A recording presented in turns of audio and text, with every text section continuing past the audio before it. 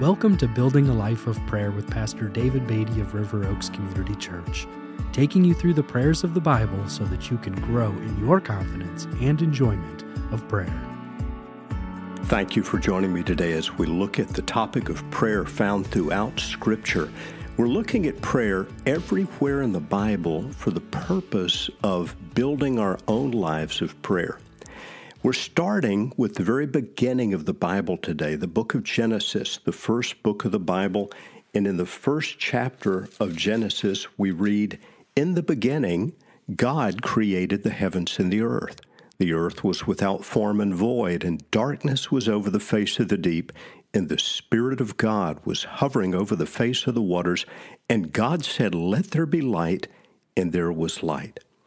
Now, as we continue reading through the early chapters of the book of Genesis, we don't see the word prayer or the word pray in these early chapters.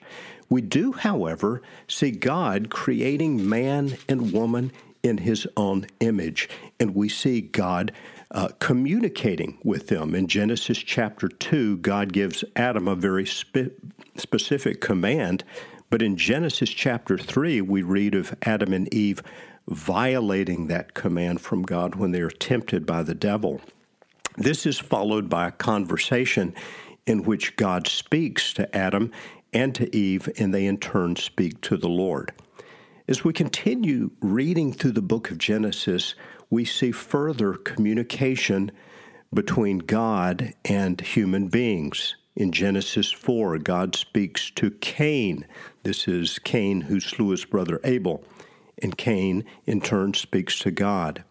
We read at the end of Genesis chapter 4 these words, "At that time, people began to call upon the name of the Lord."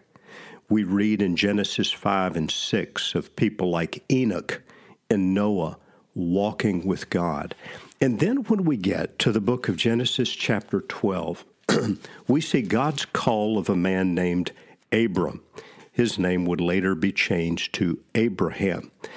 And God entered into a relationship with Abraham in which there was a great deal of communication and prayer. In Genesis chapter 15, I'll read verses 1 through 6. "After these things, the word of the Lord came to Abram in a vision. 'Fear not, Abram, I am your shield. Your reward shall be very great.' But Abram said, 'O Lord God, what will you give me? For I continue childless, and the heir of my house is Eleazar of Damascus.' And Abram said, 'Behold, you have given me no offspring. A member of my household will be my heir.' And behold, the word of the Lord came to him, 'This man shall not be your heir. Your very own son shall be your heir.' And he brought him outside and said, 'Look toward heaven and number the stars, if you are able to number them.' Then he said to him, 'So shall your offspring be.' And he believed the Lord, and it was counted to him as righteousness." From this point, we see Abraham walking with God, and Abraham throughout Scripture becomes for us an example of faith, an example of believing God. In the New Testament, such faith is likened to our faith in Jesus Christ, through which we are considered righteous by God. But the point is that those who walk with God communicate with God.